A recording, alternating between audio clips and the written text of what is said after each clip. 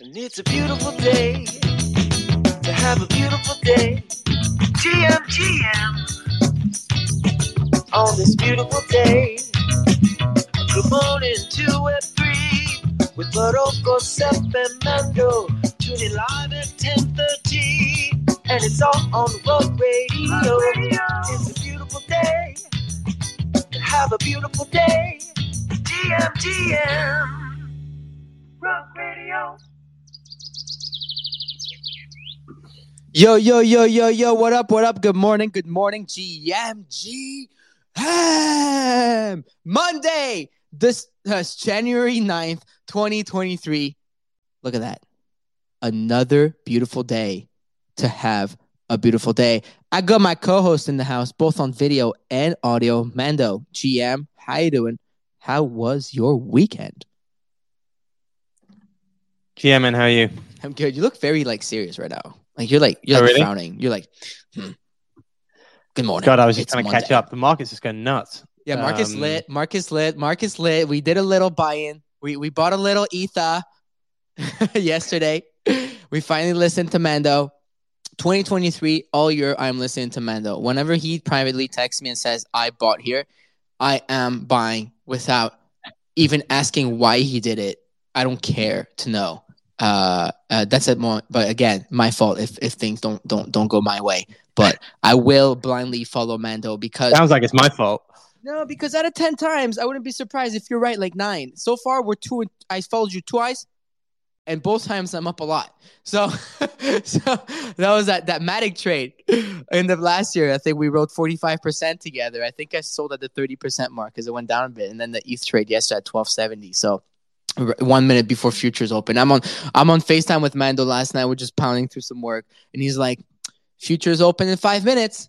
You have 5 minutes to buy," and I'm like scrambling, getting the ledger out, fucking connecting, trembling to get the pin going. You got it in time. You got it just before, right? Literally, what price did you buy? I bought at 1270. I can get you the tax in, by the way. Anyone can see this. Yeah. This is on the public wallet, but I bought it, and then I think it was 30 seconds later, it's at 1290. You bought it with a minute to spare. Yeah, that was funny. It's on the last day. But anyways, we'll see where that goes. I'm sure we're gonna chat plenty about the market. By the way, we're on video as well using Restream. I was just on a StreamYard. It's a different app with Nifty Porto guys, and that was fun. They had Frank up there, Kicks, NFT God, and their usual crew, PO, Nick, all these guys. And they use StreamYard. I think we're going to move to that, or VMix, the other one, because it seemed a little better. With the YouTube enabling and then YouTube comments was really cool to see people where you go on, people are like, "Oh, what's up, bro?" Someone was like, "I'm excited for YouTube PFP." Comments is good. Yeah, it was fun. Someone was excited for the PFP. I was like, that's awesome because it pops up on the screen. So you could see, everybody who was watching could see the comment, which was really cool, I thought. And so we're probably going to be changing anyways. My restream has 5 days left, so the subscription, I'm gonna cancel that shit before they charge me again. But that's a lot of fun. A lot of fun as usual. Fam, if you want to request to come and speak, I can request come and speak, and some of the fam definitely may toss some video links around if you're interested in coming on video and jamming with us today on the show. Today, dude, big week. I don't know if everyone saw. I tweeted out the guest from this week. Starts with today, Kieran Warwick, who is the co-founder of Illuvium. So pretty big guest to start the week. Not gonna lie, especially if you're into gaming. I mean, that's person that pretty much Bryson was alluding to the whole time, Illuvium, and you guys had a whole conversation around Illuvium. Well, we'll have the founder coming on today, so it's really cool and pretty impressive. On Wednesday, we have Ben Cohen. He's the co-founder and CEO of Killer Bears. Killer Bears have been getting a lot of hype over the last few, not even weeks, literally months. And so they're building a proper brand. So we decided to text them. Turns out back in 2019, I was selling him Instagram shout outs. I had his number from back then. He's like, "Who is this?" I'm like, "Never mind, wrong Ben Cohen." He's like, "No, you're talking to Ben Cohen." And I'm like, "Oh, it's Farouk." He's like, "No way." He's like, "You used to sell me shout outs." I'm like, "Yeah." I guess he had apps or something. And I don't know. It was I had my old text with him from years ago. It was so funny. So he's coming. And then and yet you didn't buy a Killer Bear. But I didn't even know it was him. I just found out it's this Ben Cohen. If I knew, of course I'd have bought. I know the guy's a fucking grinder. Like I already know the guy's gonna make it happen. And then it's a pattern here. All the OG who were like grinding the social media trends 10 years ago, 8 years ago, 7 years ago, are all out here killing it. Like Zapsio, co-founder of Artifact, And then me and and you OSF. and OSF. But you guys, but you guys are all, you guys have killed it on the trading aspects out of it and bought early into the biggest thing. So like you had the like literally just patterns, so that's that. And then on Friday, Pons, who's the founder of The Plague, is gonna be a fun chat as well. I'm hearing that he's a decentralization maxi, so it's gonna be a good conversation around decentralization, especially as we're building Rug Radio and he's building The Plague. I see Golden. Yes, Golden. Yes, we see you throwing them hundreds. How are you doing, Golden? How was your weekend? GM, my weekend was awesome. It was my birthday weekend. I just celebrated. Happy birthday had again. a bunch of drinks, a bunch of friends. Oh man, it's great. But yeah, I can't wait to have Pons on. It was man. Golden's He's birthday Saturday, everyone. Wish him a happy birthday. Thanks, man. Thanks. It's gonna be great. It's gonna be a great week. We're gonna kill it. I want to see everyone, bottom right. If you're a Rug Radio avid listener, GM Web3 specifically, you know Golden. I want to see at the bottom right all these happy birthday comments getting thrown at Golden Crypto. Okay, it was his birthday on Saturday, the 5th. Let me tell you, we had a big meeting so we have 50 creators now at Rug Radio. I just found out. I thought we were like 30 to 40. I found out on Saturday we're 50. And I was like, Jess, how many creators do we have now? And she's like, we're 50 people creating content. I'm like, holy shit.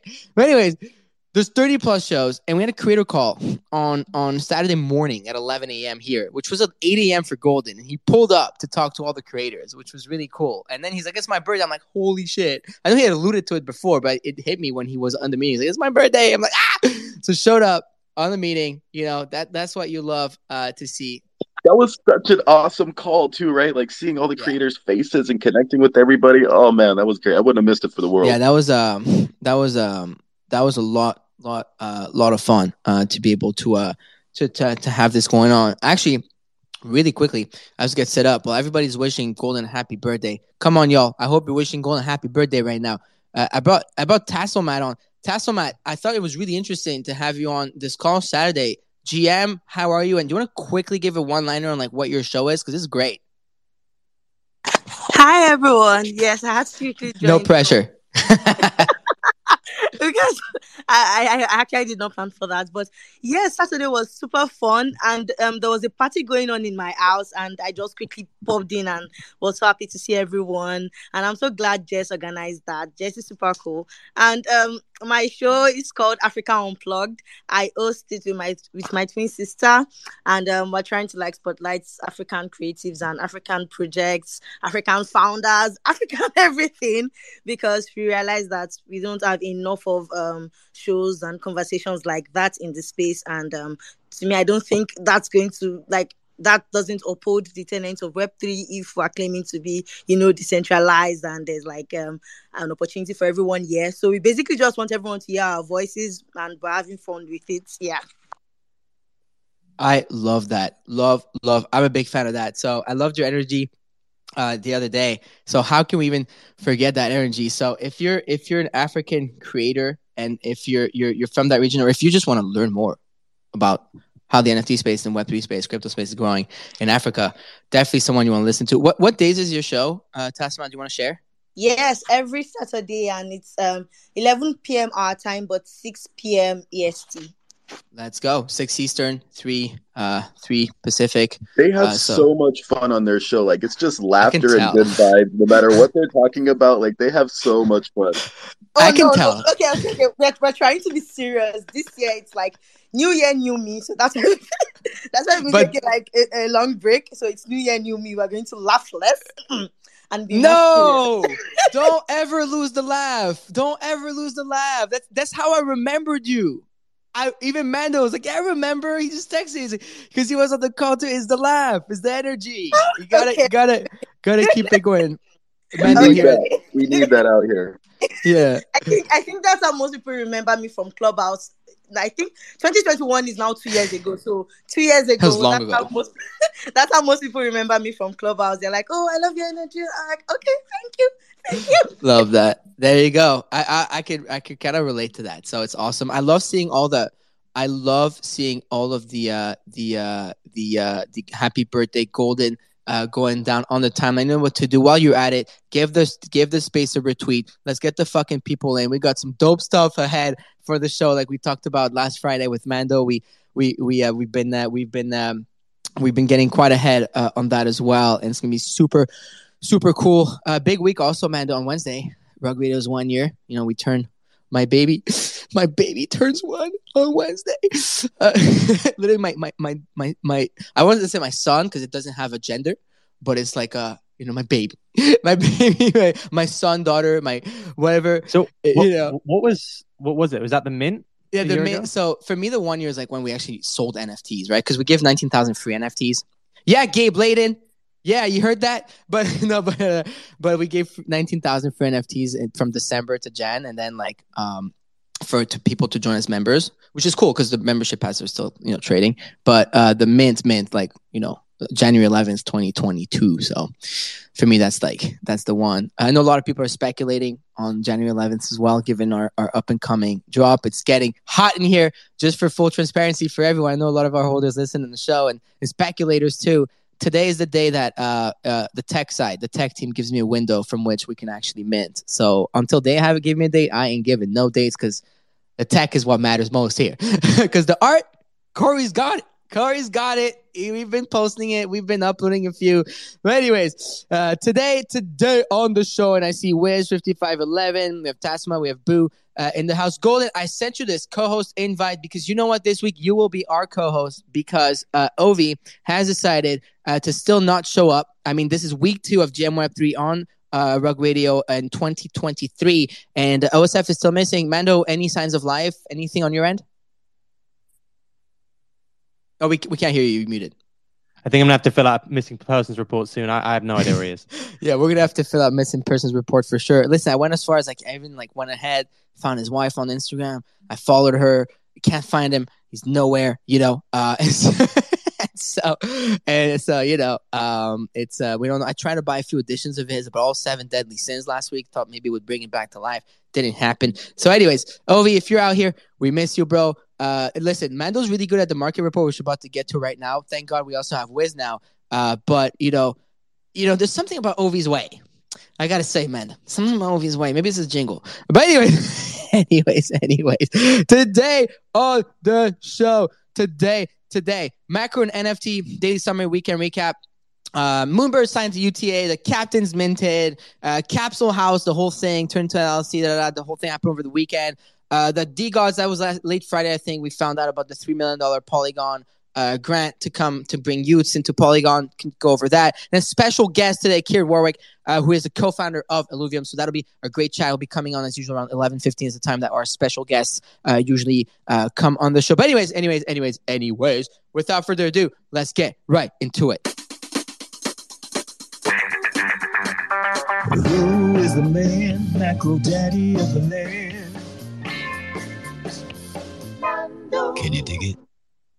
Yeah, GM everyone. So obviously the data from Friday, which was the slower wage growth, has been the main thing that the market kind of has focused on. We had a strong close. I think stocks closed up like 2.5% on Friday, and then on Monday, today even we've started up a little bit stronger again. That's meant that crypto absolutely ripped. And it's been a period of very low volatility for a while. I think for about 2 or 3 weeks, ETH didn't really move. It was kind of anchored to around 1,200, and Bitcoin was anchored to around 16,500, 16,600. So this maybe feels like a lot of volatility, but compared to what we've been used to. But there are some big moves. In particular, you've seen a massive, massive short squeeze across the whole market. So any coin which was a consensus short with large negative funding, which maybe it just been a bit dormant, hadn't really been doing much, or just like migrating lower over time, and people had outsized positions on relative to maybe historical volatility rather than like that current volatility, has just been absolutely smoked. So like Gala is up about 100% in the last week. It was up about 70% over the weekend. What happened there? Was it a short squeeze on a few tokens? Massive, like just massive. Yeah, really Gala's was one of the most shorted coins in crypto. Solana's trading at 17.5 now. Yeah. which is or 17.5. It's like absolutely nuts. What a pump! 23%. By the way, for those who are watching, we're also streaming live, so I'm sharing some charts. But go ahead. Yeah, Solana moved 25%. Lido, which is one of the staked ETH DAO contracts, that moved about 20%. Or actually it moved about 40% over the weekend. ApeCoin traded to just shy of 5. Like all of these coins are all in the same bracket of being very shorted, consensus shorts, and yeah, they just got absolutely smoked anyone who was shorting them. So I don't know if that trend continues. Like some of these coins have moved unbelievable amounts, and kind of maybe even higher than where they were pre-FTX happened, whereas ETH is down still a decent amount since then. So big moves, very, very big moves. I'm like, I look through them. Most of them still have pretty negative funding, so they could, these could keep going, including ApeCoin, which I think is very important for the NFT market right now. Well, remember, a lot of people are delta hedged there in terms of their staking. So perhaps it's got less of a short base than maybe some of the others because it's kind of people just hedging their actual positions. But yeah, just a wild move. Gala's obviously was a very, very big crypto gaming coin for a long time. Hasn't had a good 12 months. And yeah, that was a very, very big move there. So the real moves of the weekend were not in NFTs. It was in crypto. And that's not great, I would say, for NFTs. So NFT volatility is normal.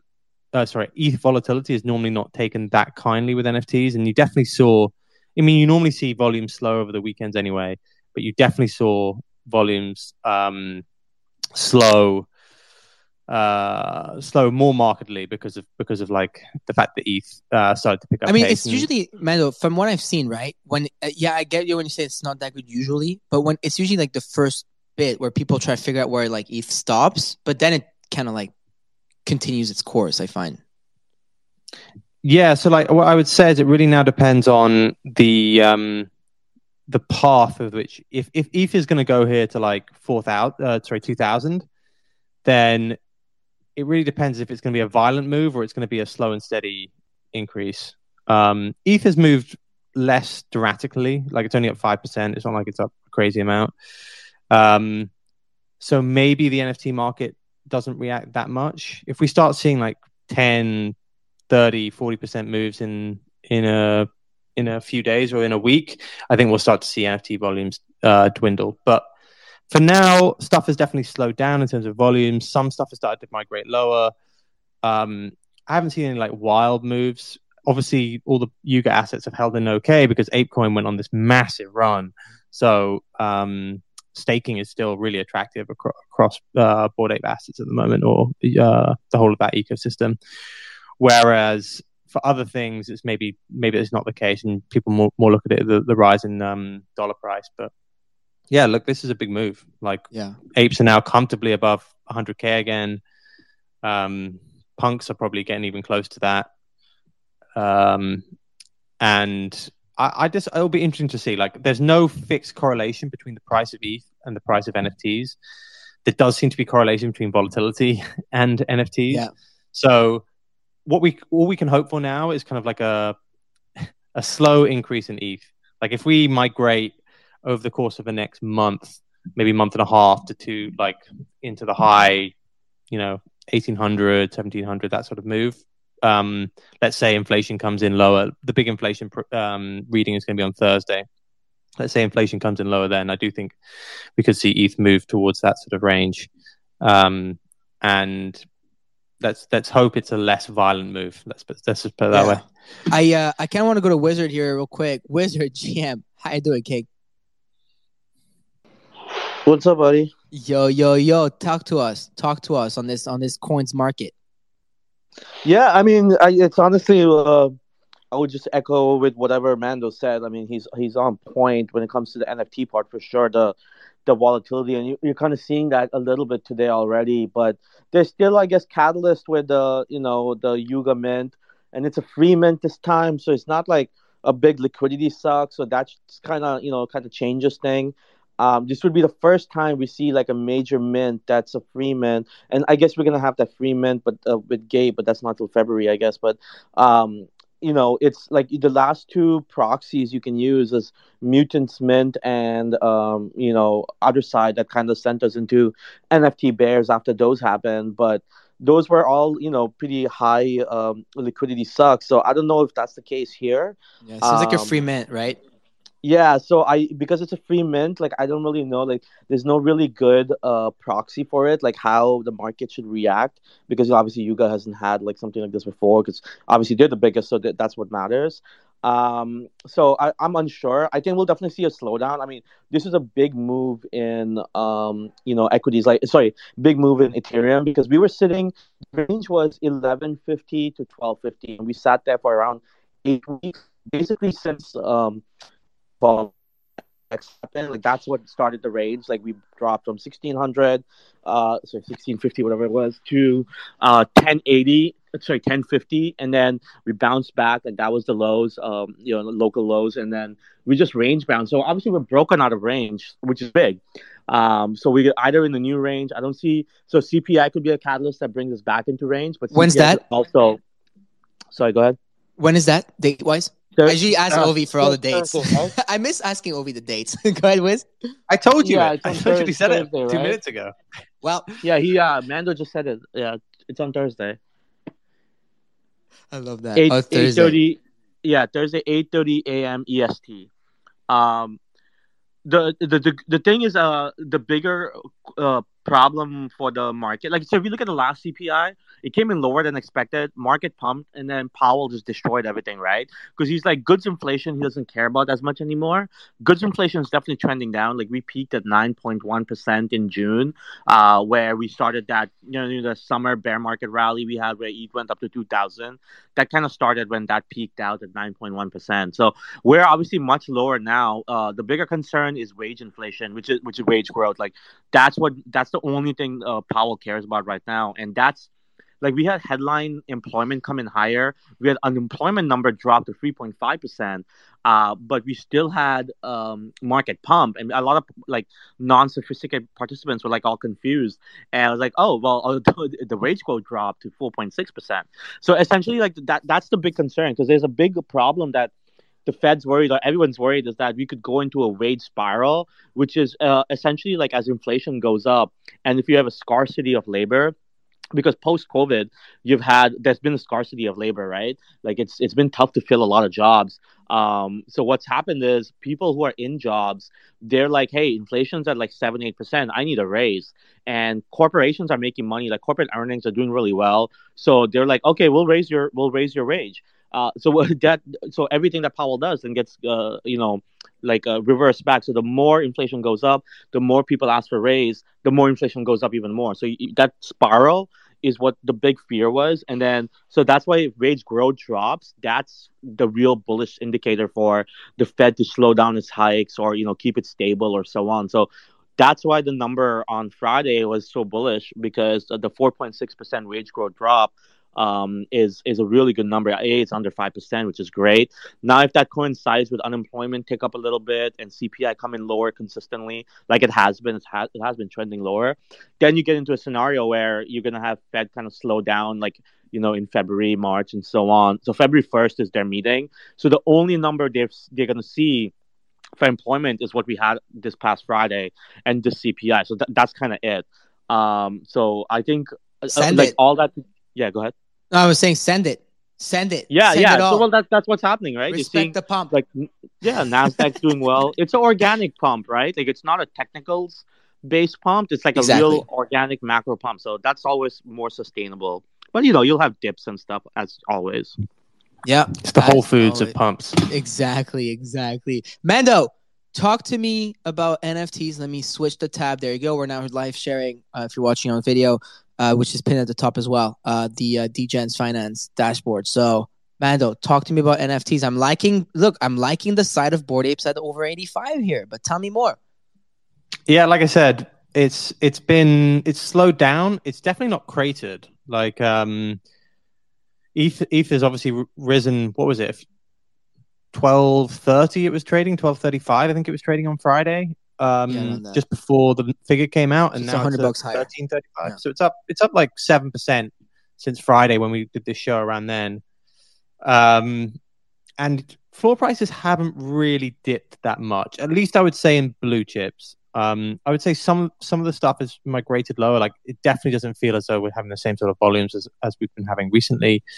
Like I said, Sunday is generally a very, very quiet, but it was particularly quiet yesterday. And I think just from my own psychology, I'm going to wait to see what happens here with terms of ETH price. This is the most volatility I think we've seen in crypto for 2 months, as Wiz just said. And myself, like I'm sure a lot of other traders will just be sitting here and being like, right, let's just wait to see how this volatility ends over the next 24 hours, maybe even into Thursday's inflation figure. Like there's no need to kind of go crazy here.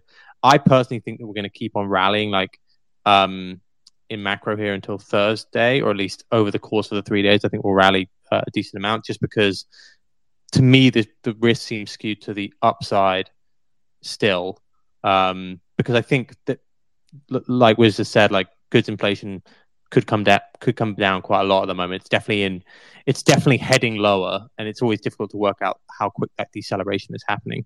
So if it comes in lower, like you could see it go quite a lot higher. So I'm not in a rush, given I think that ETH is probably going to migrate higher over the next few days ahead of that session.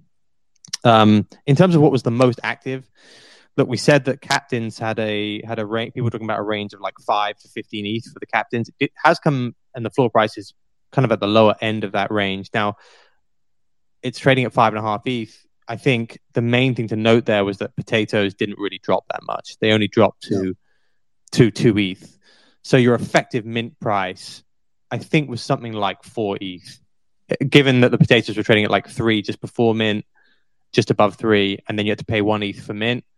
Three potatoes dropping 1 ETH each is 3 ETH, and then you had to pay 1 ETH for the mint. So that kind of makes sense. I think you've net made money if you minted that and owned potatoes going into the mint.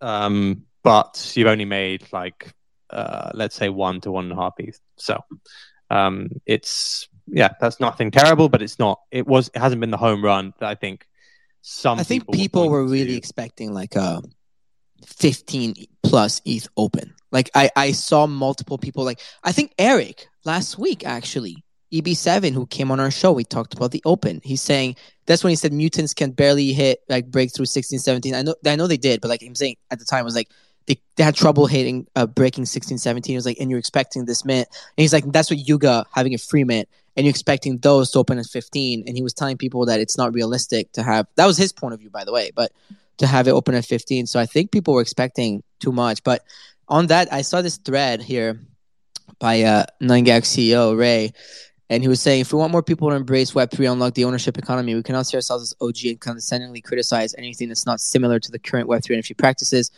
We should not be overprotective and assume any legit companies and brands. But so he was making a whole thread about this because I think that he was getting a lot of slack over I think he just caught a lot of slack over like the captains like not opening where like people expected it to open or whatever. Like I think I thought that was whack for what it's worth. Like I think I definitely side with him. If you were to listen to everyone who's been in here longer than you, then I don't think you'd go very far, or else they would have done it. But that was funny. Wiz, what's up? Yeah, but did you see that the Meme Land account was tweeting out that like somebody said like, oh, it'll be like 5 ETH or whatever, and the main account was tweeting out 5 ETH is FUD and stuff. Like, I mean, like, so oh really? No way. Okay, I did not see that. I did not. Yeah, so if their main accounts and stuff are like tweeting out stuff like that, and even in the Discord, like the 9gag guy, he tweeted like he literally talked about like, okay, we're gonna mint, we're gonna do this, and then like price is gonna go up. Like, so there's been so much, like their main accounts are talking about price and saying 5 ETH is FUD when it was at like 4, like, you know, it dropped down to like 4.5. I mean, it rebounded, but like if you're gonna have your core accounts talk about it and then you complain that, oh, let's not talk about price, like what does that make any sense? Yeah, I'm looking at the bid at 5.2. The floor is 5.58 on OpenSea. Wow, they did 6,600 ETH of volume, man. Though, holy shit! Look at that. with the set royalty too, right? The royalty's at 9%, and I'm pretty sure it's enforced. 9%. Wow, And I'm that's pretty high. sure it's Yeah, it's enforced big. royalty, right? So it's 6,600. What's like 600 ETH? Yeah, it's like 600 ETH in wow. GG. I mean, congrats to them. I mean, it seems like this mint was successful on that side. But what else? Hold on. Let me share this again, dude. That the hounds are still at like 2 ETH right now. They said the 11th something's coming, so that's tomorrow. Same day that. Well, the 11th Wednesday, is in 2 days, Wednesday. Sorry, Wednesday. Yeah. So yeah, it's gonna be a big day, by the way, because on the Ape website thing, the MD versus MMV, whatever it is, XYZ, it says on the 11th, prepare for mint. So that's also coming. This week's gonna be huge. Like I don't know. I was texting a group chat with you, right? I was like, I don't know why I have an itch. I have a feeling about the next couple of weeks. Like I don't know. Like when I'm like, when I'm tingling, it's similar to when Wiz's knee hurts. You know what I mean? Whereas sometimes I get this like funky feeling, and over the last few months, I never listened to myself. And you can ask Mando that. And I was always too scared, and I missed like major moves. And now I just listen to Mando. Now I just stopped. And even Wiz, like he would tell me, "Yo, like this is where you buy ETH." And I would just not do it. And next thing you know, it's like up like 10%. He's like, "You're an idiot." So I got tired of this. That was the old me. But yeah, I think that's the case for a lot of people, though, right? I think a lot of people, people have been burnt. During the bear market, and like it takes a lot to like dip your toe back in again sometimes. Yeah, definitely. It's true. It scars you. So it says prepare for the mint, study the guide, and plan your strategy. So that's what that's what it says on their website, January 11th. So it's gonna be a big week, and then on the rest of the NFT side, I mean things are just like doing well. Like you have the Chromie Squiggle still above 17 ETH, the 200 ETH. Get that volume. big sale, right? Yeah, 134 ETH sale. We were on the phone when that happened. Yep. I think it was was it a hyper rainbow? I think it was something like that. It was beautiful. So that was really cool. I don't know what else. Oh, friendship bracelets are up at 0.6. Shout out to, I want to give a quick shout out here on the show. OX Busy. So he went through a bunch of people's wallets that hadn't minted their friendship bracelets. Like he reminded them. So he made a tweet saying like Farouk 6529, Andrew, like Keyboard Monkey, like mint your friendship bracelets. Because I had minted one like a month or two ago. I didn't realize you had 2 free mints for my main Farouk.eth wallet. And then when he tweeted that, I DM'd him like, bro, you're telling me I didn't mint all? He's like, yeah, you have another one. So I go on it and I realized I had one extra mint, and you can see it. It's in my it's in the Farouk wallet on OpenSea. But I was super happy about that. It's like you find 0.6 ETH in your pocket. You know how we used to be happy about finding a $2 like a toonie? I mean, in Canada we have toonies, right? And loonies, right? And like little coins, and you find I found $2 in my pocket. I'm rich, $20. That would be like you won the fucking lottery. But so I got this guy, man. Look at it. It's pretty nice. I mean, it's beautiful friendship bracelet. Came with a nice little 0.5, ETH offer with it on it, stamped on it already. What do you think the floor price is after the mint closes? I don't know. But if that's like the secondary to like, that's what I guess is the thesis on this, that it's a secondary collection to the Squiggle. Is that since it's Art Snowfro's second project? Like, is that the thesis or not? Is that what people are running with? Interestingly, it says by Alexis Andre on OpenSea. Obviously, it's by we by should both get of him them. on the stage on show. You were right, but I think it has that. It feels like the Art Blocks community project, right? It feels like if Art Blocks did a PFP, I know it's not like a PFP, but it's like it's meant. I get it. It's to their bring free mint. the whole it's the community free mint. together into one place. And you're right. I think it's got a good vibe to it for that reason. Yeah, I mean, dude, Art Blocks is a big community. Like, how many Art Blocks holders are there? Like, probably one of the biggest NFT communities when you think about it. The Art Blocks like Discord has always been a place to be. Like the AB, like back then in the summer 21, like all the alpha was like in the Art Blocks block talk, right? And very few people would make the time to go in there. I didn't like have the time for it. I wish, but it was crazy. Like when I would go in there, it would be like big chads, like big collectors, always in there, like Jenny talking, like the Von Mises of this world, right? And so that was something. So I'm looking at the whole Art Blocks eco now. Like, look at how good the floors are holding there. Like the QQL, the Anti-Cyclone, Fidenza's 87, Gazer's still 33. Like it's been over 30 for the longest time. Meridians, look at this. It's just like really cool to see. The Seahams, I saw a bunch of Sailbots, people showing love to the Seahams again. That's something.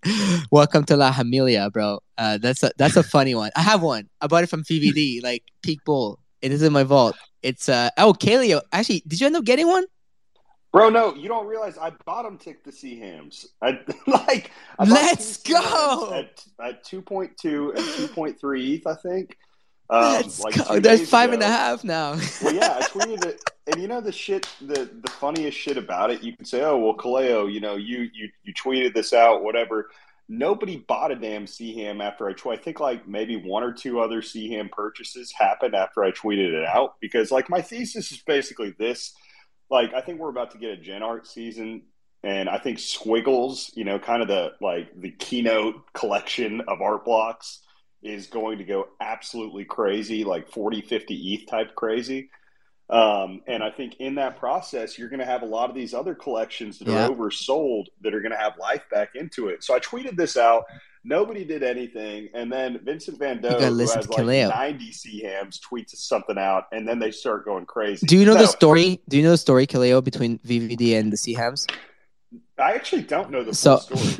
Let me tell you the story. So back when VVD entered the space, like in 2021, like he was one of the reasons, like literally like one of the main participants in the whole bull run was him. And in terms of liquidity, I'm talking in terms of like following, right?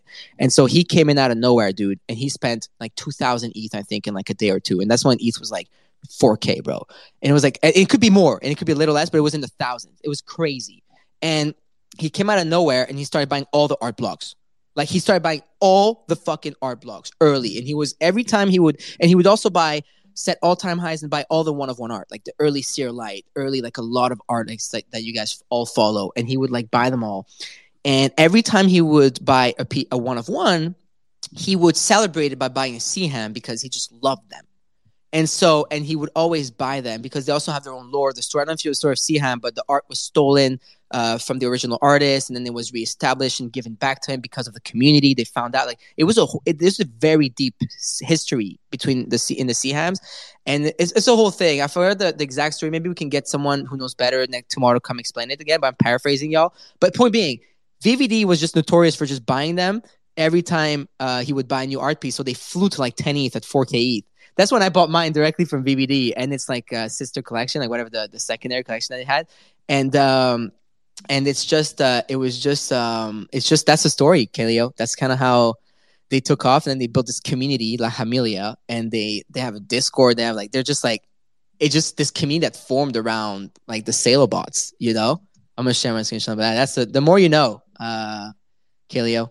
Yeah, so Salo bots, Seahams to 100 ETH. That's the end of it. And then, by the way, so he at the time, I think he sent one to Seth Curry and Steph Curry, like the Curry brothers. I'm pretty sure at the time, like VVD sent them each like a Salo bot, if I'm not mistaken. Bro, that's why it was a no-brainer buying those the other day, because I thought about it. I'm like, what collection in art blocks has some of the most recognizable visibility that's out there? Like, everybody knows what a Seaham is. You can and play the with fact them. that they were still down there and hadn't had, like, any purchases in 5 days, and basically everything that you saw on there the past couple of months was tax loss harvesting. It was one of those things where it's like, okay, they kind of play into the cute thesis also. So there were a lot of things going for it where it was like, okay, we're about to get a mini NFT bull market. Like, there's no way that these don't, like, get back into ETH price discovery pretty easily. They're great. Look, Mando, that's my Seaham on video. It looks exactly like me with the glasses. But I love them. I think they're so fun. There's that secondary collection. You can play with it. It moves just like the Squiggle, y'all. Just like the Squiggle. I think I was showing people the hyper. I think is it a hyper? Hold on. That sold for 134 ETH. So that was fun. But Mando, it is a hyper. Oh, good. I know my Squiggles. Let's go. I've watched a lot of different Squiggles animated to learn what all of them mean. So there you go. Some little history education about art blocks this morning on the show. Also on NFTs, Mando, Moonbirds. Some news on the Moonbird side. I think it came over the weekend. Was it late last week? But maybe Friday. It was definitely after the show on Friday. But today we're excited to announce that Proof XYZ has signed with United Talent Agency, UTA. Working together, we'll be focused on partnerships that extend Moonbirds far beyond our existing Web3 audience, transforming Moonbirds into a global brand. So then they explain kind of like what UTA is, and you have everyone in the comments there. You have Gary's seed phrase, thank you, everyone. But that was some news from there. Signing UTA. What are your thoughts, Mando, here?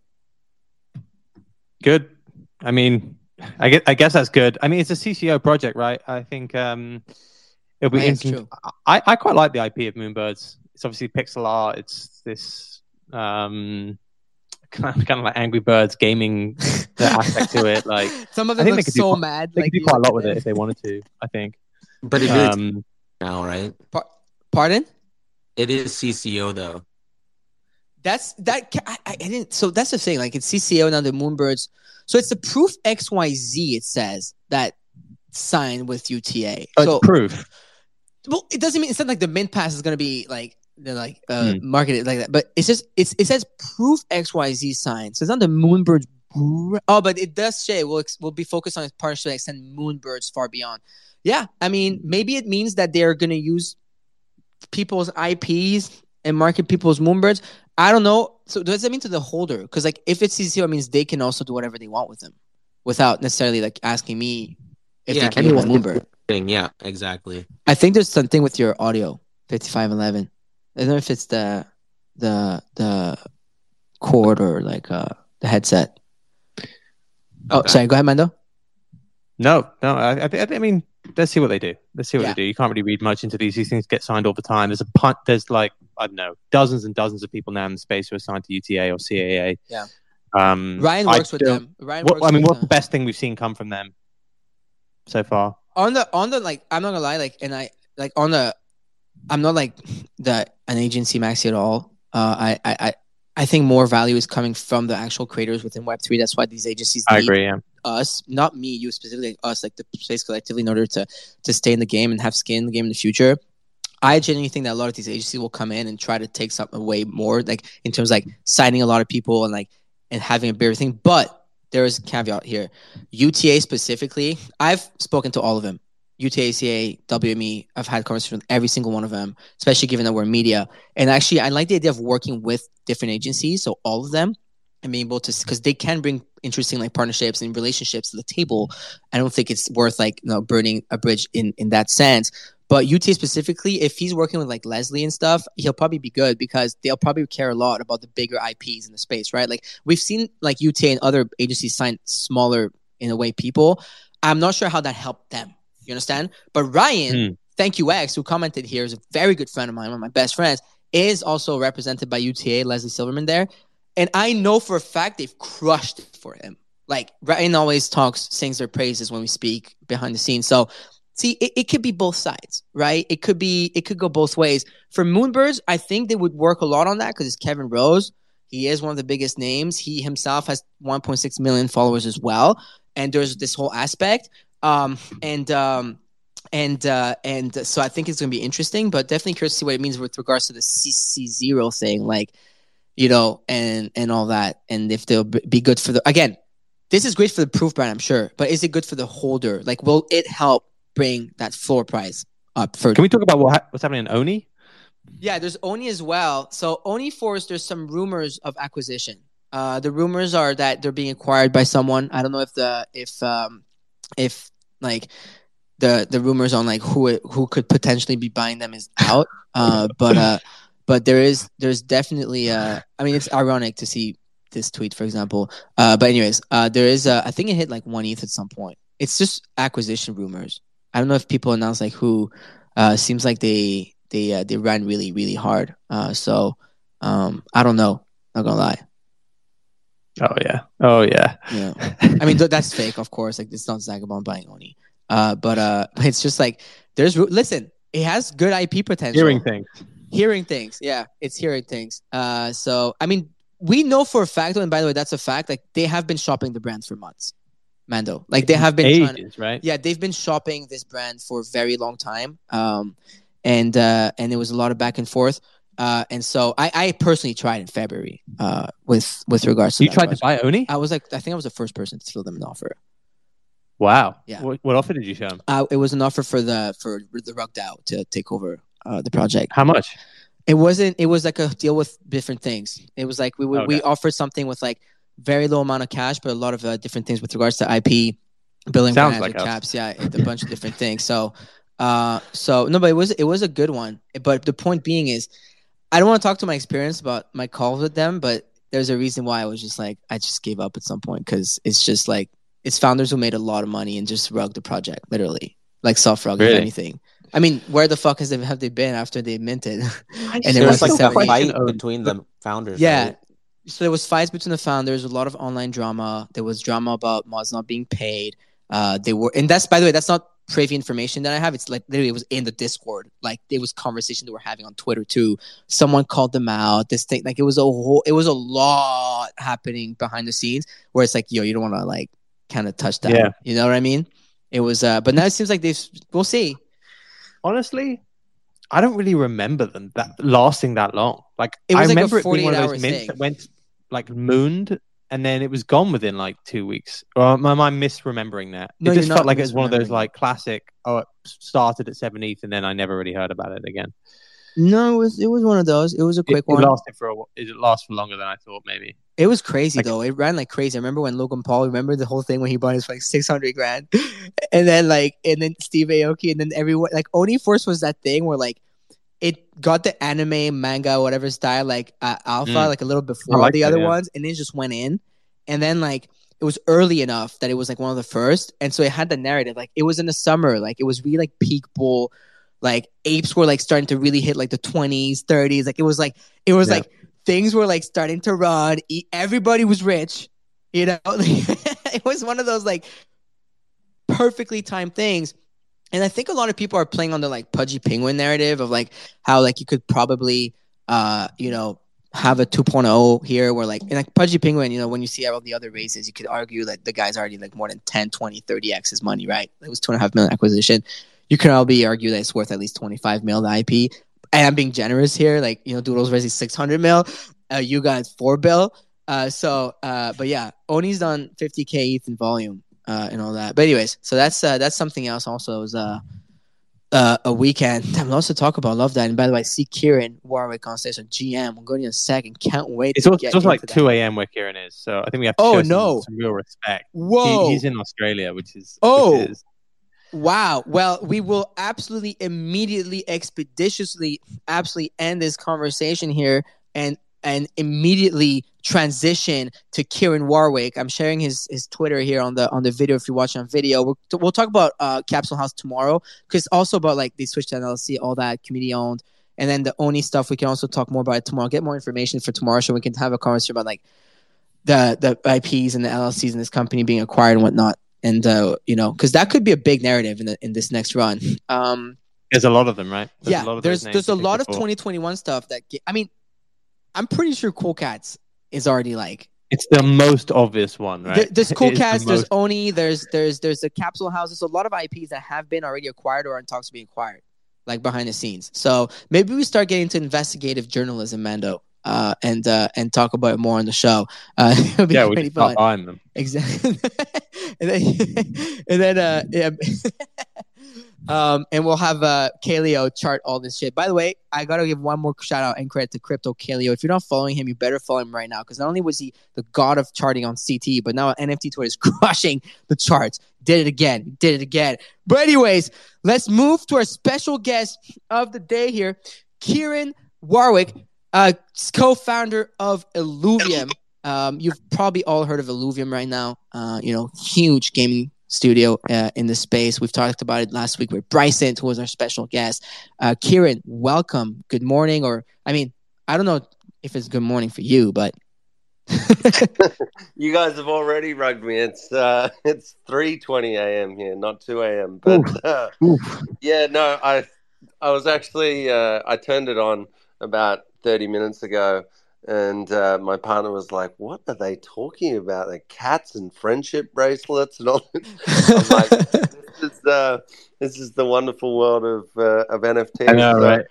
You know, I'm massively bullish over the last couple of days, and I actually that tingling feeling that you guys were talking about, I started getting myself about a week ago. So I think we're definitely aligned. It's a very fun time.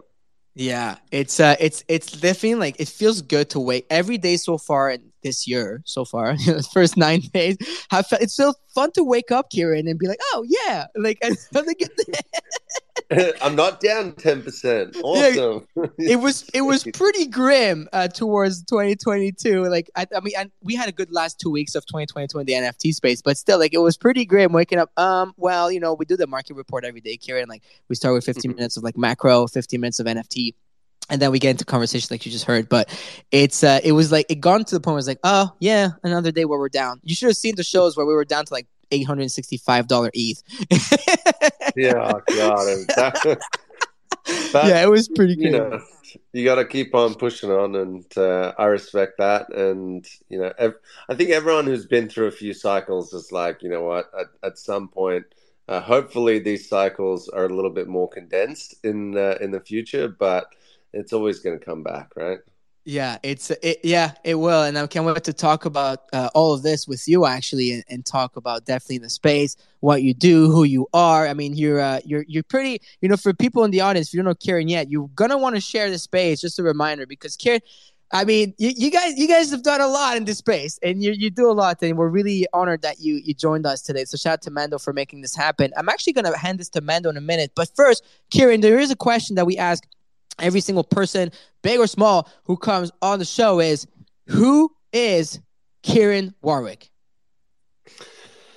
I am a degenerate at heart. I got into this space from early on. I was trading penny stocks in what I like to call the real world, but then I found crypto in 2016. My brother is also the founder of Synthetics. That's Kane Warwick. And we'd had an interest in this space for something like 5 or 6 years. And I decided to go all in on ETH in 2016. I think I was trading it at like $11 or something like that. And I got absolutely wrecked. I went from like $11 down to $6, and I was like, God, wow, wrecked. Seriously, I was like, I hate this crypto space. I am out of here. And Kane decided, no, I'm gonna stay in it, and he eventually created Synthetics. I went away and didn't come back until about 2020, where I caught the start of the bull run, and it reminded me so much of what you guys were talking about, where you just literally put money into anything basically, and stuff just starts going to the moon. And so I made a whole bunch of money, more money than I'd made in the last like 5 years of my life in like 2 months. And I was like, what am I doing? I need to do something. And then I eventually came across Axie Infinity, and I've been a gamer my whole life, and I saw the potential of NFTs inside of gaming and verifiable ownership and all of the amazing things that comes with having blockchain tech underpin gaming. And yeah, I tapped my two other brothers, who one happens to be a really, really good CGI artist, and the other one is a game designer. And yeah, we decided, hey, let's do it. Let's jump into this world. And that was about 2.5, 3 years ago, and we just haven't looked back. Wow. That is extremely impressive. I'm so sorry you got wrecked back then from $11 to $6. I'm like, from the bottom of my heart, I feel extremely sorry to hear that. Fuck me, bro. Seriously. I mean, at the time, I literally saved up $100,000, and I was like, all right, man, I've been doing big shit my entire life. I was like, now I'm going to get a deposit on a house. I'm going to start being mature. And then I found this wonderful ETH token, and I was like, going all in. And then I pretty much lost it all, margin trading. And yeah, it was good. But hey, anyway, I guess things happen for a reason. Exactly. I mean, this, if anything, I think this is a pretty good lesson to start with, and what a way to start this episode. Starting a banger. I'm gonna pin it at the top. I just tweeted out again that we're live with Kieran for those who want to share this, and for those who wonder, we're also live on video, but Kieran is only on audio at the moment. But anyways, I'm gonna give this to Mando here. If you had any questions for Kieran here, because I'm really liking where this is going. Yeah, so I think maybe let's just start with the basics. Like, so what is Illuvium? I know it's obviously seen as like a bit of a comp to, I don't know, a Pokemon style game on blockchain. That's how I first kind of saw about it. Maybe in early 2021, I started to see some of the game trailers come out.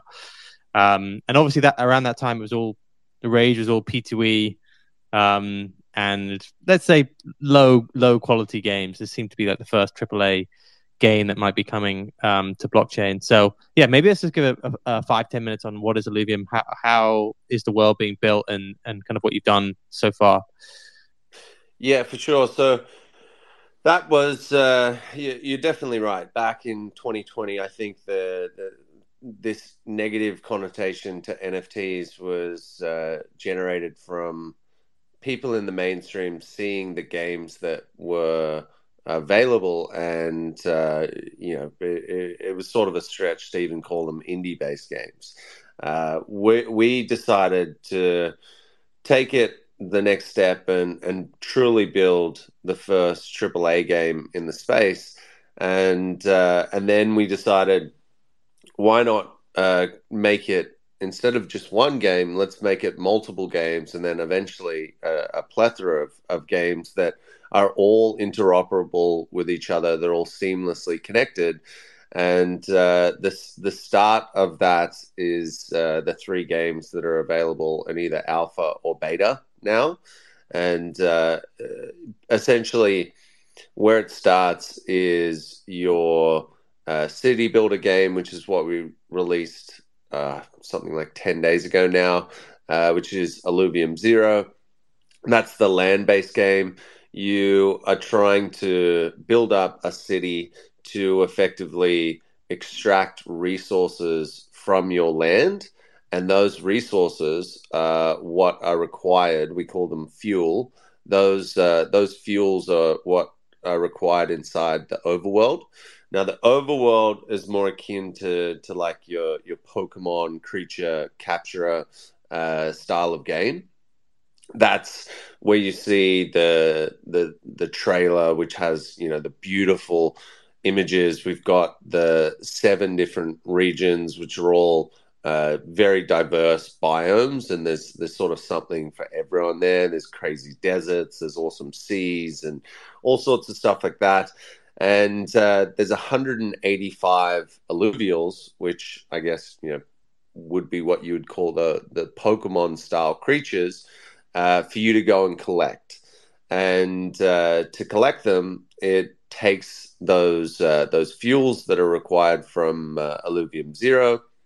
And then once you build up your team, then your team of alluvials, then you can go into our 3rd game, which is Illuvium Arena, and that's more similar to like a team fight tactics or a Dota Underlords style of auto battler game, and you can start playing people and competing in PvP, and that's the esports sort of tournament style of game.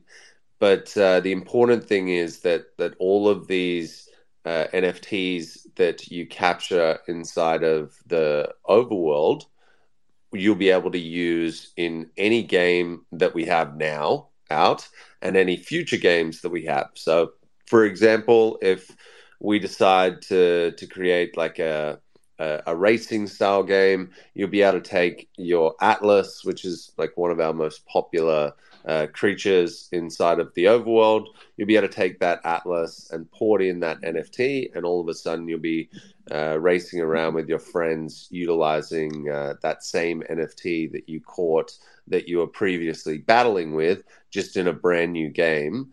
And I think that's the power of what utilizing blockchain technology unlocks. And yeah, we try and do it in a way. I mean, AAA is a very loose term, right? Like I feel like since we came out and said, hey, we're going to be AAA, it's like there's thousands of projects that are going AAA. Everything is blue chip. Don't worry, everything's a blue chip in NFT space as well. Exactly, right? So, but I think when we compare, we try not to compare ourselves to any other crypto-based game. We're trying to achieve something that competes with mainstream and truly is that first game that you can say like, hey, put down Pokemon, check out this other game. And instead of you saying to your friends, hey, put down Pokemon and you come and see this new game that's got like 2D graphics and there's 6 creatures for you to actually collect inside of it, because it actually takes time to build out good games. We're trying to make it so it's literally comparable, and people are like, wow, this crypto game actually is the same quality as the games that I'm typically playing with my friends or on the PlayStation or Xbox or whatever like that. Wow. Oh, Mando, we can't hear you. Oh, I think you're muted. But this is wow. I'm sorry. I'm just like at the same time, just so you know, Kieran, because we usually stream these on video as well at the same time. I'm going through like the whole Illuvium website, the staking part, the dashboard, the overview. It's sick. I mean, it's really cool. But Mando, take it away. Yeah. So it's just interesting to see that the game kind of shifted into a series of games, it seems, and obviously now you're building more. I guess more akin to like what a metaverse would be. I guess in terms of scale, how just for the audience, because maybe they didn't know, like how big was the land sale, for example? I know you did a land sale recently. I think it was we're talking tens of millions, right? The land sale we did, unfortunately, we did it. I think it was 4 months after the other side mint. And so we did it pretty. If you can go back then and remember those times, it was pretty much when the bear market hit, and people were like, "Are you going to delay this?" And so we're expecting to do. I had a target of doing around 300 million, but we ended up doing 72 million in that first land sale, which is 20% of the land. Which is still pretty incredible. I mean, to put it into perspective, I don't think that's still a small amount, but I know what you mean. Like maybe that's a bear market valuation. But I guess this gives the audience a bit of context into like how respected this game kind of is in like the P2E style, or sorry, in the blockchain gaming style. In terms of how you are going to move forward with the game, obviously there are all these different sort of styles that you have P2E, you have free to play. You have just games that utilize NFTs for their assets. How exactly is blockchain and NFTs going to play a role in the game or series of games? Yeah, so you in the series of games, it's as I was saying, right? Like you have the ability to capture these creatures, and they're essentially your access pass into any of the future games that we create. And so how that differs from a normal game, instead of if you look at I don't know, a FIFA, for example, instead of you going through and you play FIFA 20 or whatever, and then you build up your teams and your stats get better and better, then you've got to go and purchase FIFA 21 and then 22, and you lose that progression all the way, every single time that you start again. That's not the same in Illuvium, right? Like if you get a really high stats creature in the overworld, that will then port in to the next game that we have, and the next game and the next game. So you're never losing your progress, and we're always recording the story of that NFT and where it started and what achievements have occurred and all of that kind of stuff. So utilizing NFTs inside our games just gives you that verifiable ownership. You always have the ability to go and sell those assets whenever you want. So if for whatever reason, you pump let's call it 5 years into the game, and then instead of you getting no value out of that, which is in the traditional sense with a publisher, you just, that's it, right? Like they don't want you to sell the assets or anything like that. You have the ability to, let's say, recuperate some of the funds that you put in to purchase that asset or to collect that asset in terms of the time spent. And we allow that, and not only do we allow that, we implore you to get that value back. And we're not sitting here like most play to earn games that say, you know, this is going to change your life, or this is going to this is going to be an opportunity to quit your job or anything like that. It's more so, this is a really, really fun experience that you would be used to playing a typical game where you don't earn anything. Except in this case, you do have a potential of earning or recuperating some of the money that you've put in, but you still get the main value you get out of playing our games is the fun factor. And maybe we should go into what it takes to build a AAA game in this space. Like how big is the team? Like it sounds like your background isn't in gaming, so like how has it all been made up? Maybe some experience of like how, just how you got the idea and kind of go from there. Yeah, for sure. So we are now, I think there's about 175 of us. Wow. And which in itself is enough to age you 10 years in the space of 12 months. So it's pretty nonstop. And the thing is, why I didn't say anything about it being 3 a.m. for this call is we're very used to waking up and working with our team, which is primarily in Europe. So it's not as bad as say like the US, but then I think about that and I'm like, we still have like 20-30 people in the US that are working with us. So you get used to working in all sorts of time zones. And we started off at a time where NFTs were super hot, but NFT gaming was not, right? And it goes back to that stage where there were no good games that were out. And so getting developers at that stage, particularly when, as you mentioned, we didn't come from the gaming industry. I had previously run 4 or 5 businesses, so I understood recruitment and what it took to raise money and get us into a position where we could get a team that had a lot of experience with game dev. But there was so much negativity in the space, because investors were starting to throw millions of dollars at these brand new studios that had no experience.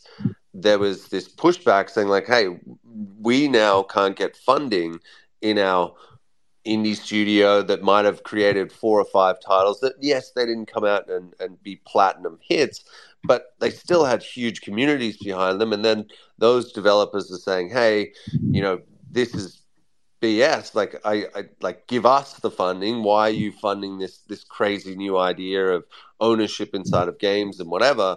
And so when we raised our first 5 million, and we went out into the market and we're like, okay, now we need to go and get people that have a ton of experience. We started looking at poaching people from EA and Ubisoft and all of these large scale studios that had the talent that we needed. It was tough, right? Like it took a lot of, we're almost selling these people that are now, have been with us for 2-3 years, and they're like, we would never look back. But that initial stage of building the studio was definitely one of the hardest things that we were able to achieve.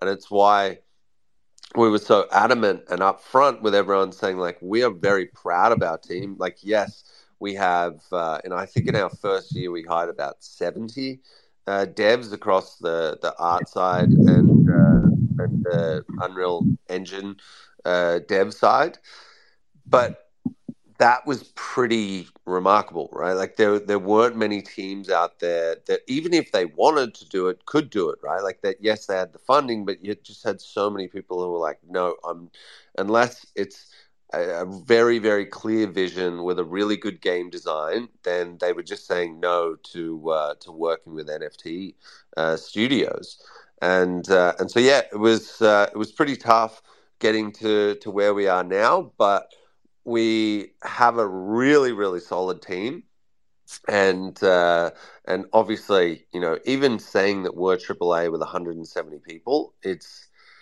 Yeah. it's a little bit, if you look at most AAA games that are being built, have 1,000 plus people in the team. They put 400 on a single game that they're building, and so we're just scraping the barrel of being able to call ourselves AAA. But I think the fact that we're a decentralized studio that is distributed across the world, that allows us to work so much faster than your typical studio where you've got, people coming into work each day and all of that kind of stuff. Wow. I love this. I'm going through your tweets.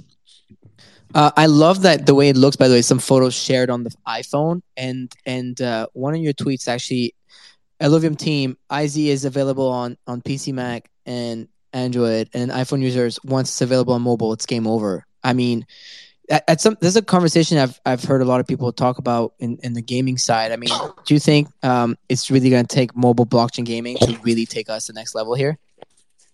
So it's really interesting, right? And it's something that sort of scared us a little bit in the beginning, because if you look at where the users were coming from back in 2020, it was like 95% mobile gamers, right? And they were coming from countries that weren't typically known as gamers. And in my thoughts are that they actually weren't gamers, right? Like, you had people who were in developing countries that were, transport drivers, or they might have been construction workers, or whatever it might be, and their earning potential is like $20-$30 a day. And then all of a sudden you've got these games like Axie Infinity come up, where you can start to earn $10-$15 a day. It's very, very attractive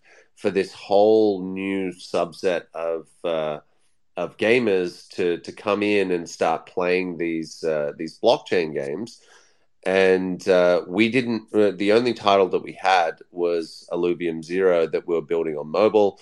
Now we've changed that, and about 12 months ago we pivoted. So the Auto Battler is going to be on mobile too. But it's really interesting, because you've got probably another potentially billion people around the world that never were considered gamers. It's already a 3 billion market size with across all the different platforms.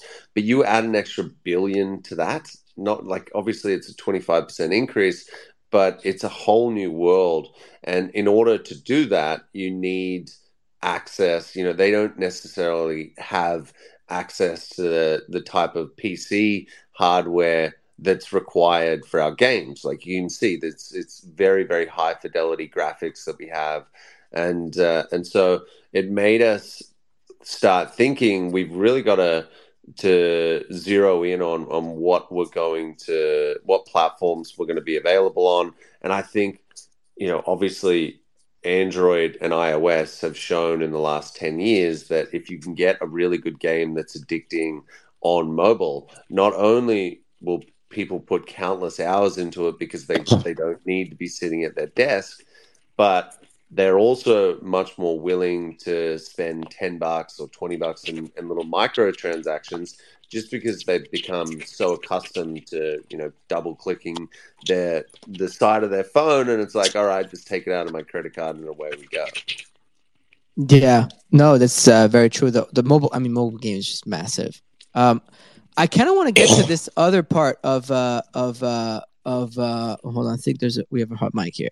I want to get to another part of something I was sharing. I was reading some of your tweets also on the screen here, but you said we needed 3 AAA games in different genres to reach mainstream. What if they all come from a single DAO, not long before they're connected? Ask yourself, Anon, are you backing the right horse? I love that. And then you said, DAS, decentralized autonomous studios, more efficient, more transparent. Every decade, something new comes knocking.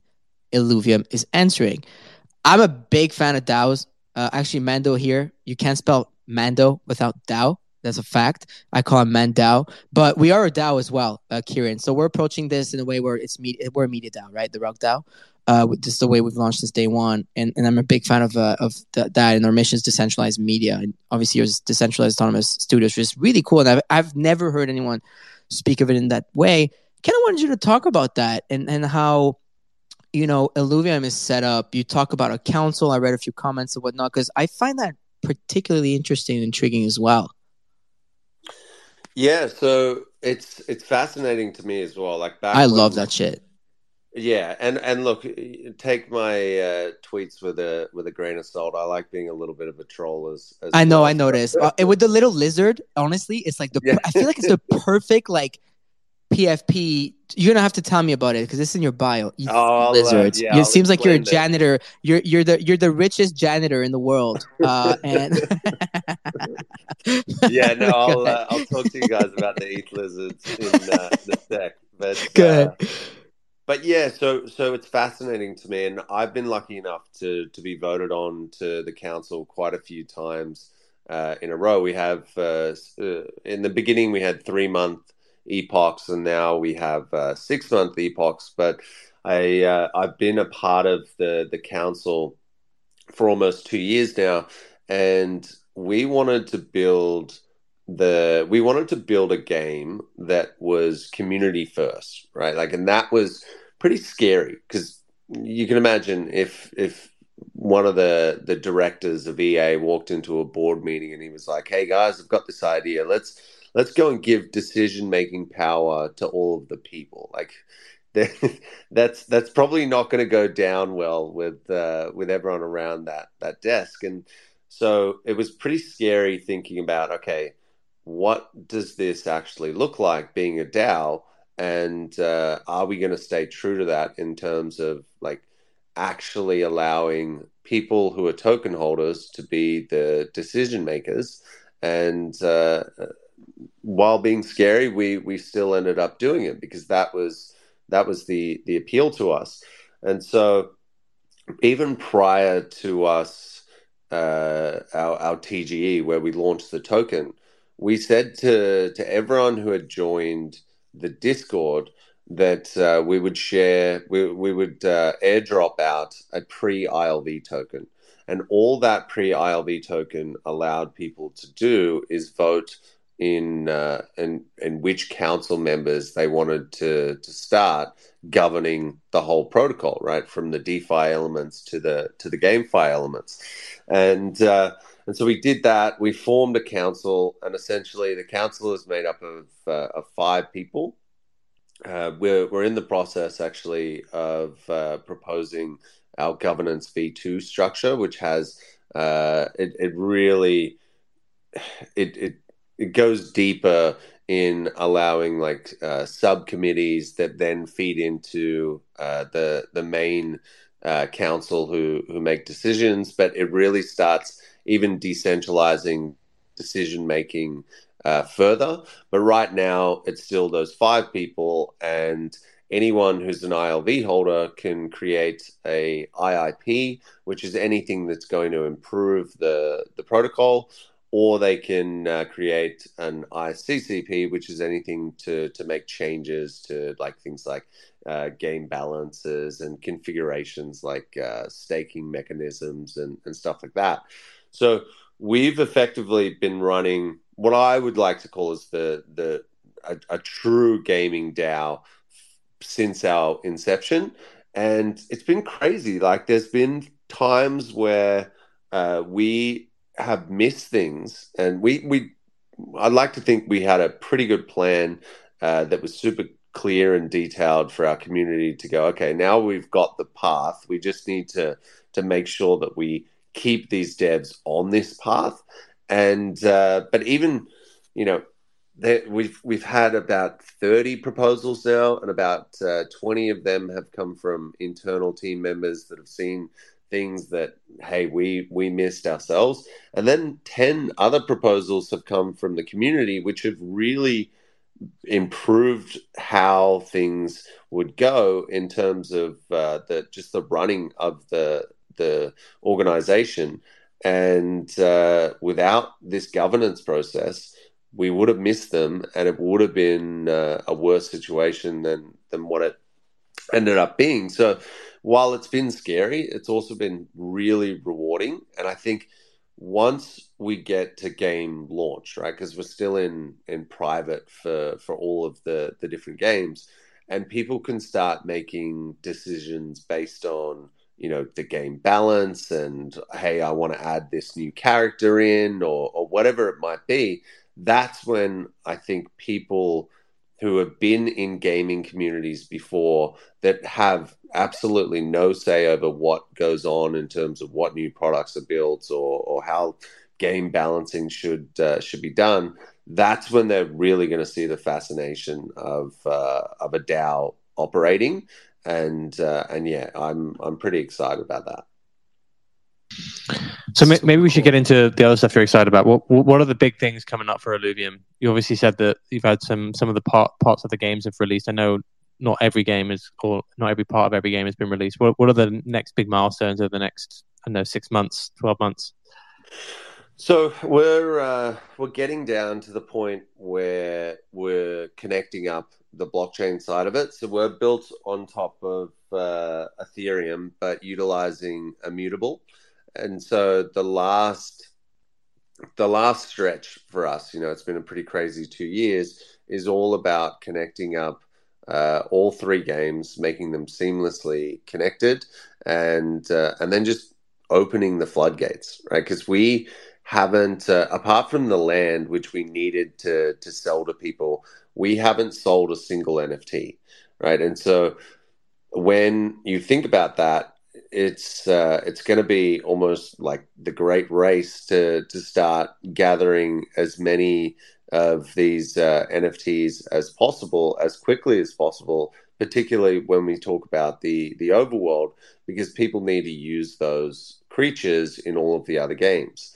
And so that is pretty much, apart from game launch, which we're looking at midway through this year, it's all about polishing up those games, adding PvP into the auto battler, because right now it's more just like a training mode where you're playing an NPC.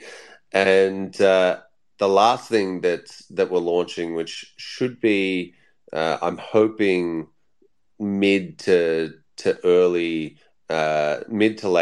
February, is Illuvatars, which was just meant to purely be, if we go back 12 months ago, purely be a PFP project where you utilized your Illuvatar as your avatar inside of all of the Illuvium games. It was meant to be your personality. You chose one of them. Now that has gone to a whole nother level as well, and we have something like 2 million pieces of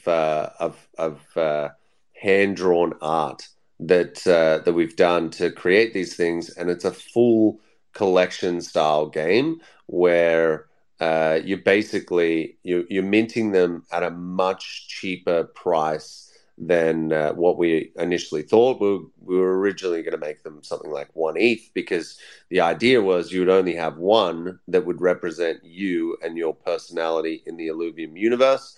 But now it's all about how many of the different collections can you complete. There's something like 500 collections, which require 10 Illuvatars each in the first set, and that's going to be released, as I said, probably late Feb. Wow. That's really cool. Mando, I think I don't think I can get you. Hold on. I think you're muted again. There. No, it's just interesting to see because it's weird in that I feel the NFT community, that maybe the collecting community that we're part of, is less involved in the gaming community. Like when Bryson came on, who's obviously one of the most well-known streamers in Web3 gaming. Most people probably didn't hear many of these games, but it does feel like Illuvium's is like crossing that bridge between the two of them. Obviously, a huge community, probably one of the best chances at like to try and bring the mainstream over. So yeah, it's just impressive to see. It's really impressive. That's what I noticed as well, and the frustrating, because if you go back to me being a DJ and you see my profile photo, it's a little 2D lizard. What I was seeing was this intersection between DeFi was its own little beast, right? And you have people who love DeFi that just sit inside of DeFi. And then NFTs came about, and it was just it was this own bubble inside of crypto that I felt like we weren't tapping into, right? Like I felt like, and I think it really shone through when Bored Apes started really kicking off, and I was like, this is seriously starting to frustrate me. Like, we are building something that I think has the potential to be super valuable to this entire space, but no one cares. Like, what the hell is going on here? Yet you look at this ape over here, and it's just a single picture. Like, they didn't have any plans. Hey, whoa, gamer. Hold on a minute, gamer. My co-host over here, this is where I come in and protect my friend's bags. He has 72 of these dumb-looking apes, okay?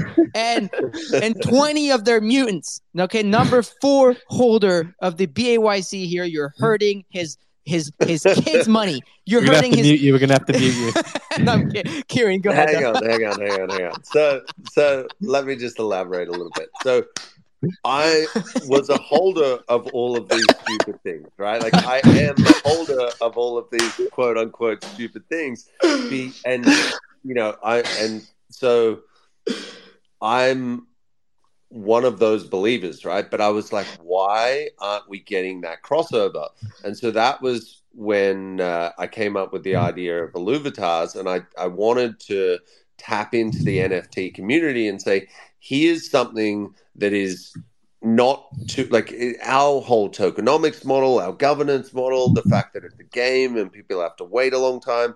I get that that's frustrating for a crypto investor, like, they're very much like, let's buy something now and it's worth 1 ETH, and in 2 weeks I want it to be worth 10 ETH when the community comes in and all that kind of stuff. Like, I get that whole thinking, and so I wanted to. That's why we built Illuvitas, and it's just one of those things where it's actually really pleasing to hear you say that they're different types of community, or they're different types of investors or whatever. Because I was trying to convince my 2 other brothers who were like, dude, you've already said land, right? Now we've built out a whole land game because you said we need to tap into that. Now you're coming to us and you're like, hey, I want to compete with Bored Apes with this Illuvitas shit. Like, at what point can you just go away, right? Like, we don't need any of this. Like, we're trying to build 3 AAA games here. Like, get away from us, right? And I was like, you don't understand. It's a marketing play here, right? Like, if we can tap into these guys who spend hundreds of ETH on these profile photos, they're going to then see the grander vision of what we're building in terms of our games. And it's a ridiculously large market. And I eventually got them over the line, and that's when we started building Illuvitas. And we would have already been inside the NFT space, but it's unfortunately been delayed until later next month. So we will finally get there, but I'm glad that you've sort of validated that by saying that it is two different types of communities. Yeah, it definitely is. Believe that. Yeah, it's like it's like when Bryson came on last week, it was like a whole like other world opening before our eyes. And by the way, if you're listening on Spotify, Apple, where actually this episode's going to end up in a few hours, but you can go back and listen to that because we talk about Illuvium a bit with him. But it's a whole other it's crazy. It's link in my bio, by the way. Yeah, I put the link tree back, Elon. Sorry, but last question for you, Kieran. Is if you want to share what you're most excited about in 2023. I know you kind of touched on it already, but like one thing, and then just explain to me quickly about this PFP. Yeah, no worries. So we understand those. Yeah. Not the monkey ones. Your whole community is going to be like, screw Illuvium. He doesn't understand. No, we like the avatars. No. Don't worry, it's just Mando that Mando's the monkey man. No, I'm kidding. I do have some monkeys myself, but no, I get it. Don't worry. Look, we're really, really excited about. It's been a long, grueling 2 years. We're really, really excited about switching this thing on. There's been a whole bunch of hype behind our gaming suite that we're about to launch midway through this year. So what I'm most excited about is actually giving people inside of those NFT gaming buffs, right, who have a bunch of gaming friends that right now they have no product or no ammo to be able to go and say, hey, I'm not crazy. This is going to be a huge space. All of gaming is going to move eventually to the blockchain. You guys just don't see it yet. I'm really, really excited about, as that tweet sort of intimates, that we're going to have 3 genres of games where people can honestly say this game is as good, if not better, than the games that we're so used to playing. And I think once more games like us start launching and that narrative starts to shift, 2023 is going to be absolutely huge for Web3 gaming, and I think the ability to onboard 1 billion plus people is literally around the corner. Which Kane, my other brother who runs Synthetics, he's been trying to do this for nearly half a decade now, bringing in mainstream people and saying, instead of banking in your traditional sense, bank with a DeFi application. I'm pretty excited to be able to say, you know what you've been trying to achieve? We actually did that in 3 years. So yeah, that's what I'm excited about. I love that. That's super fun. And so talk to me about your janitor job real quick. All right, so we used to have this. We used to have this DGen chat. Actually, we still have it, but I don't go in there anymore. But we used to have this DGen chat inside of our Discord, and that's where it was like a community inside of our community, and it was full of DGens where, probably more like the NFT community, right? Like they're always talking about new drops, new mints, all of this kind of stuff. And that's where I just loved hanging out. I would spend probably 2-3 hours a day in there. I used to tell people, whatever I say in here, you can't share back into the general chat because it'll scare people off and stuff like that. And one day I went back into the DGen channel, and it was like a barren wasteland. It was just a ghost town. There was nothing. No one was talking. There was no action. And I was like, what the hell happened here? And one of the guys that I used to chat to in there was like, oh, you haven't heard?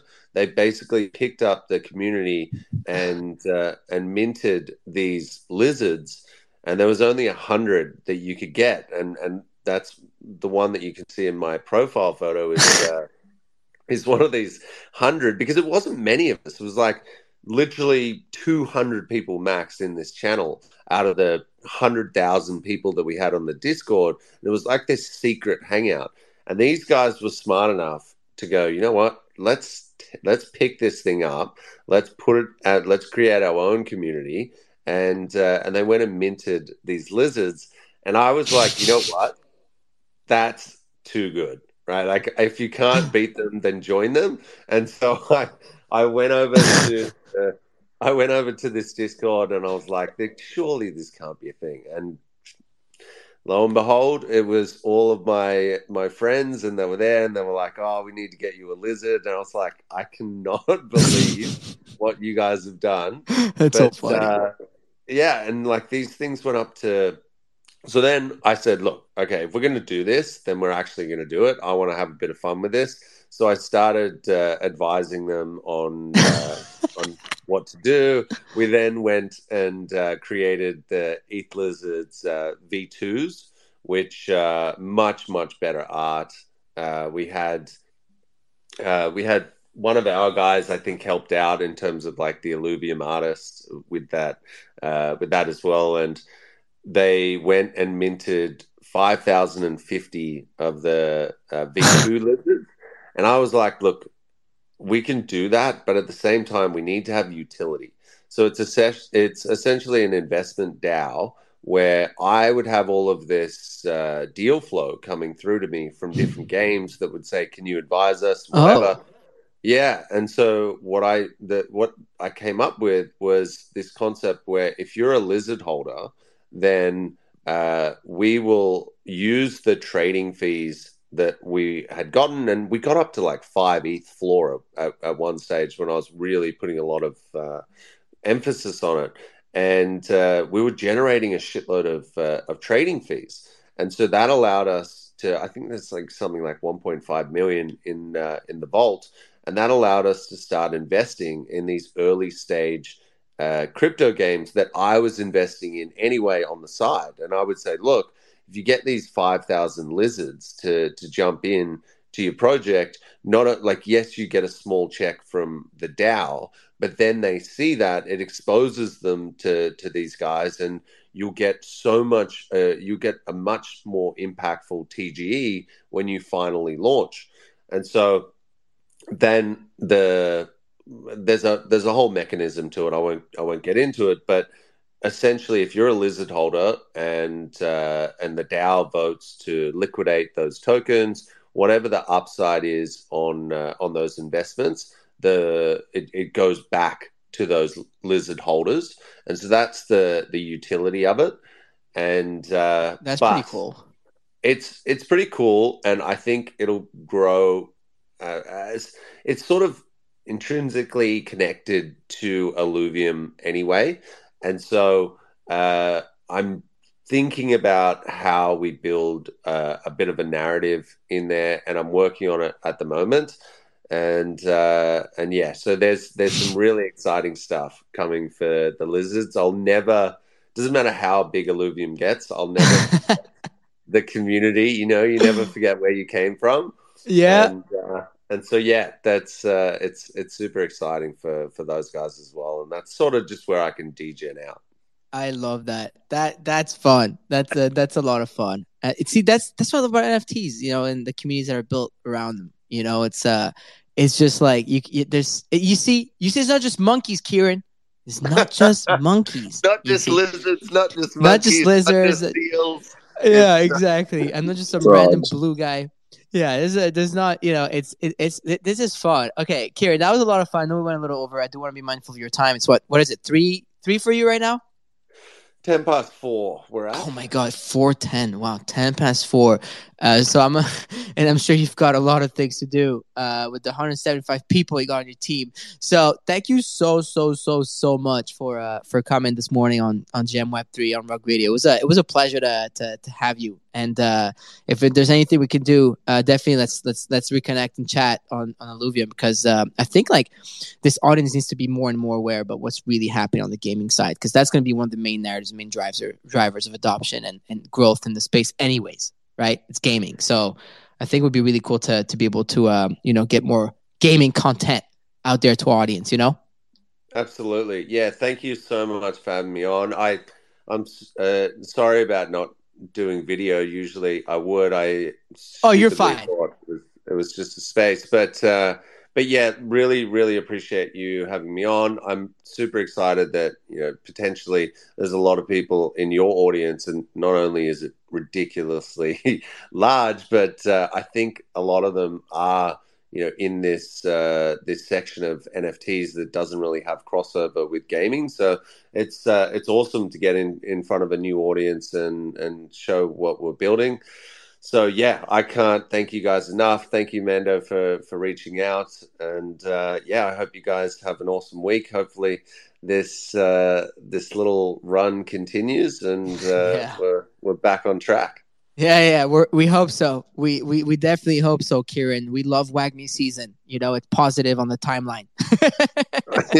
You know, exactly. Everyone breathes a little more. So anyways, Kieran, thank you for coming, and for the rest of the audience, we'll see y'all tomorrow morning, same time, same place, 10:30 a.m. Eastern Standard Time, 7:30 a.m. Pacific Standard Time for another episode of Gem Web3 on Rug Radio. Let's go.